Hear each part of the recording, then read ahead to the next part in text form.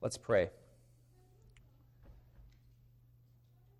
Gracious God, we give you thanks that in this life full of hazards, perils, and bypasses that are not helpful for us or our neighbor, you have our back and you have our front. You care for us, you lead us. Help us to trust you, even when we can't see a way. Lord, in your mercy, hear our prayer. Amen.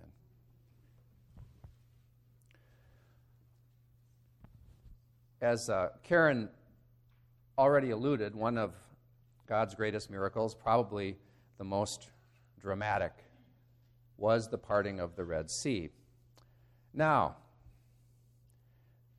that would be a pretty cool power to have, would it not? I mean, admit it. If you had that power, wouldn't you want to go to Lake Superior, kind of like Karen was talking about, just so you could part Lake Superior and your friends could walk through it? If I had that power, that's what I would do. You fill in your own blank with what you... Or if not, Lake Superior could be a bowl, as Karen has already done and will do again soon. Or maybe a bowl of tomato soup, splitting that. No, it's true. It's happened. In the movie Bruce Almighty, Bruce, played very capably by Jim Carrey, has been given the power of God for a week, and he's trying out his new powers. When the real God shows up, played by Morgan Freeman, he's not so impressed with Bruce's little trick. Let's take a look. Indeed. Kind of a fun little clip. How many have seen that movie? A few of you? Yeah, just about everybody. Indeed, of course, the real God has far better reasons for doing miracles than just to entertain himself and his friends.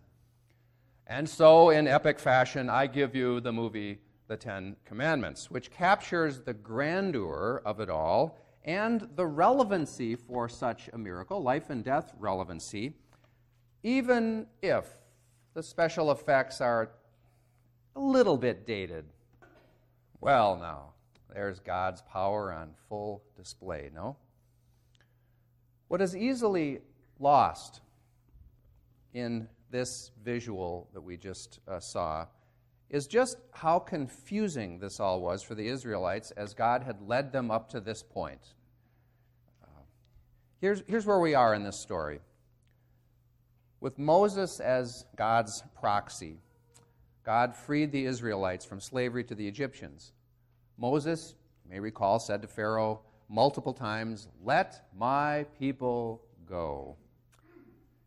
And 10 plagues later, including a river turning blood red, and frogs and locusts, and even a dark cloud that took the firstborn of every Egyptian home, Pharaoh finally relented and said, "Okay, Moses, your God is too great. I will let your people go."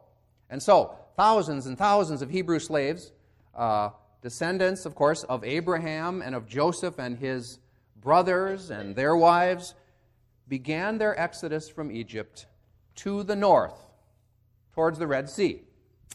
They also had been given many parting gifts as a way of saying, okay, you won. To the winner go the spoils. Your God is too great. But now is where the plot thickens, right? After the Israelites left, Pharaoh says, essentially, what have we done? We let our slave labor get away. How are we going to get the work done now? Oh no, we have to do it. Well, we can't let this happen. And so, temptation was at hand for Pharaoh, because although the Israelites were many and they were now rich with Egyptian treasure, they were also unarmed. And the Pharaoh had an army with chariots. That said, don't you wish you could intervene at this point and say, but Pharaoh, has it worked to this point to resist the Israelite God? Remember the plagues? Seems pretty foolish that Pharaoh would actually pursue the Israelites at this point, but here we go. One important nuance in this story is this. Pharaoh didn't make his decision on his own, according to this story. It says in Exodus, not in our lesson today, that God hardened Pharaoh's heart repeatedly. And he did so here as well. God was orchestrating a showdown, you see, between God's self and the most powerful ruler in the world in order to make a point about what real power is and is not. And boy, does the point get made. Which raises a question for all of us. In whom do you place your trust in this life? The power of God and God's promises, or the power of rulers, riches, military might? Back to the Israelites. They don't know where they're headed just yet. What they do know is that suddenly on their flanks, an army is chasing them down, over 600 chariots strong, we learn in the text. So now the Israelites panic and sarcastically turn on Moses. I love this line. Was it because there were no graves in Egypt that you have taken us away to die in the wilderness? I mean, they're in Moses' face with this. But Moses says, don't be afraid. Don't be afraid. Stand firm and see the deliverance that the Lord will accomplish for you today. In truth, it wasn't like they were completely sitting ducks. Do you remember what led the Israelites by day and night in the wilderness after they left Egypt? It took a couple days to get out to that point. Anybody remember what led them by day and night? Yeah, a pillar of fire by night and a pillar of cloud by day. This was a sign of God's presence with them, and all they had to do was follow the dancing pillar. These pillars had led them to the shores of the Red Sea, but alas, there were no ships waiting for them. So the pillars suddenly repurpose. Both pillars relocate behind the Israelites, between them and the oncoming chariots, and they form a wall of fire and cloud to hold back the Egyptians, at least temporarily. So it buys them a little time. But meanwhile, they can't go forward or backward. So now what? This is not a sustainable situation, you might say.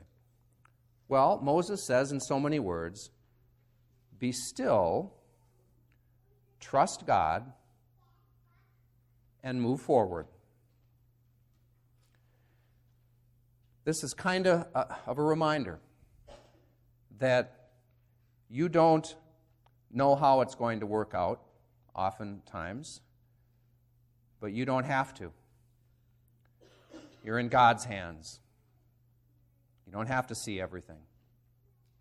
For the Israelites, there were many confusing reversals in the process of being freed. An ancient Jewish commentary compares this rescue at sea to a man walking alone with his son in the dark night. It was a narrow road, so the father and his son walked single file. When the man sensed a thief ahead, he moved his son behind him to protect him. When the man sensed a wolf behind them, he moved his son in front of him. When both a thief and a wolf approached at the same time, the man put his son on his shoulders to protect him from both threats. The son, no doubt, felt confused, at being jostled back and forth by his father, though he trusted his father to keep him safe on the dark path. Moses was saying here, I think, get on the Lord's shoulders. We're moving forward. This is what you call faith. Moses held up his hand over the sea and winds, and the winds blew all night, it says. It didn't just happen quite like it did in the movie. That's how we imagine it, but it took all night, driving back the water. Then the waters parted, and they moved across the seafloor until they had a big distance between them and the soldiers. And then the pillars of cloud and fire dispersed. Remember, they were holding the chariots, the Egyptians in place, which allowed the soldiers to once again move forward and to pursue them. But once they were on the Red Sea floor, things got difficult for them. God caused their wheels to get clogged. They panicked, and God closed the waters on the Egyptians. End of story. How are we to read and understand a story like this? First of all, did this really happen? Well, it's fruitless to seek an explanation for how this happened historically in all of its details. Historically, of course, we know that the Israelites were slaves of Egypt and they were liberated. But this story is mainly a theological one. It has to do with God's relationship to a certain people. It's theological. It's a theological one in that it asserts the power of God to free those who are in bondage, whether it is literal bondage or spiritual bondage. This story proclaims that God breaks chains and calls every one of us to freedom from sin, death, and enslavement in all of its forms.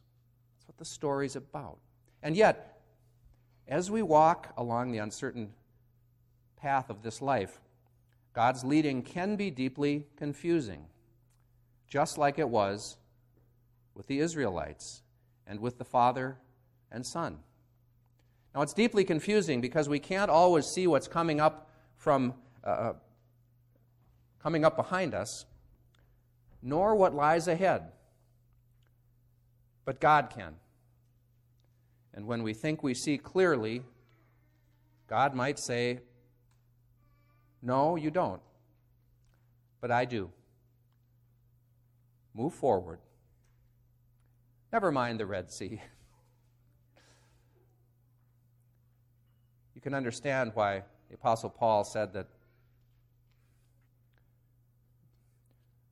we're called to be fools for Christ.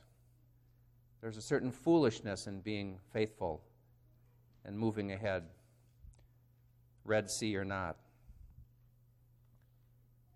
What's chasing you in your life?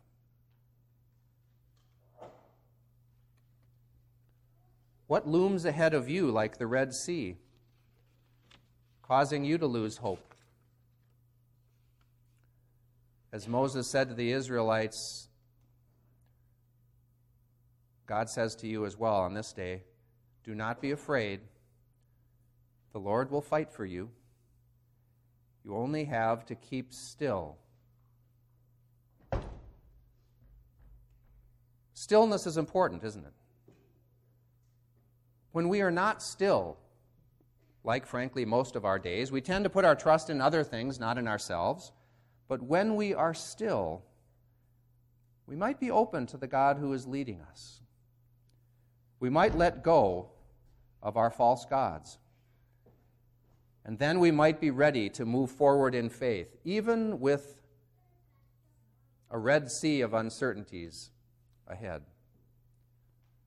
Psalm 23 reminds us memorably that even though I walk through the darkest valley, I fear no evil, for you are with me, your rod and your staff, they comfort me. Luther famously wrote in his small catechism, "God protects me against all danger and shields me from all evil." Where are you in all this? It's finally comes down to that. As you hear this story, filter it through, wrestle with it, reflect on it, you're in here somehow. You probably don't have anything as pressing as Pharaoh's armies on one side and the Red Sea on the other, but whatever you face in life is real enough. So keep still. Trust in the Lord and move forward. Amen.